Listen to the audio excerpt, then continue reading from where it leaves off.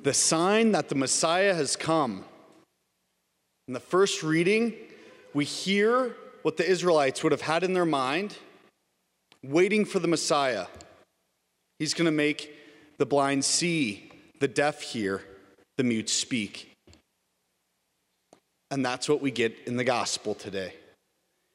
Jesus as the Messiah, the one who is to come to heal. To heal, why? To make us, to allow us to be opened. Ephphatha, be opened. It's one of the few times in the New Testament, right, that the scripture writers, the gospel writers, preserve and keep the Aramaic. The gospel's written in Greek, but they keep the Aramaic here. Ephphatha, be opened. And so, how do we be opened? How do we allow the Messiah to be the Messiah in our life? To open us up to him? Obviously, the first instance happens right there, at baptism. After the baptism, after the anointing with sacred chrism on the head, you have the Ephphatha rite,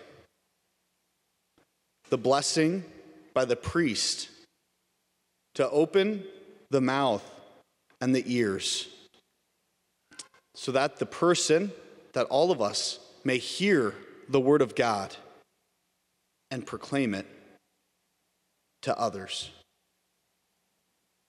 And so baptism, the entryway, the opening for eternal life.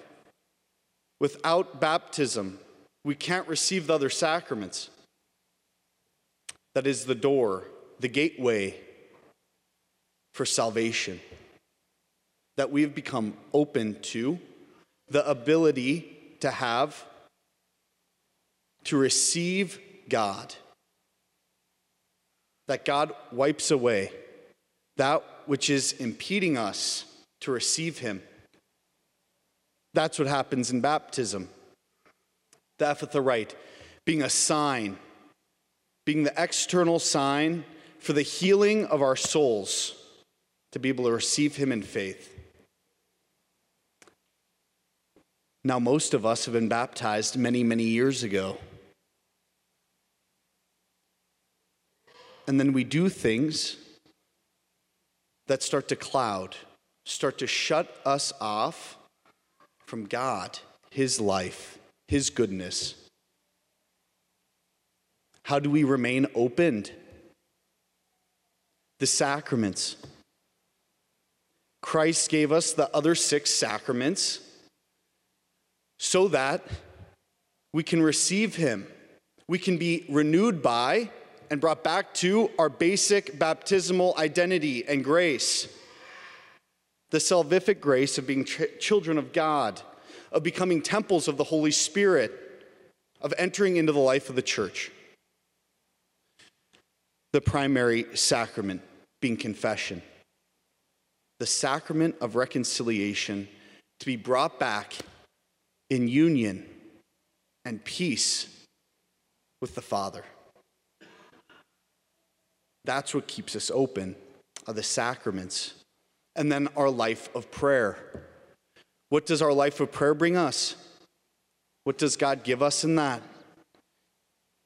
He deepens our desire for him. Being open, willing to receive, takes great desire. In a sense, it is a desire to want to receive from God. I can't necessarily give you this desire. I can hopefully help foster it. And in many ways, you can't make this desire up inside of yourself. This desire for God has to come from God. It comes from God to want to be open, wanting to receive all the good gifts he wants to give us as our good Heavenly Father. The natural response of receiving from God, of being opened to him and his life? Is ingratitude going out to proclaim, to live the word of God, the gospel that Christ has proclaimed to us, just as the people who are healed by him can't be quiet about this profound, sacred reality that just happened to them? We too are challenged to be open, to receive, and then to proclaim, to go out and to spread the good news by our life, by our example, by our words. And so, my prayer for you this week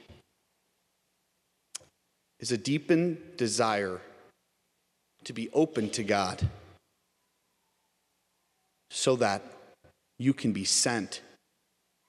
You can be sent to spread the good news of Jesus Christ.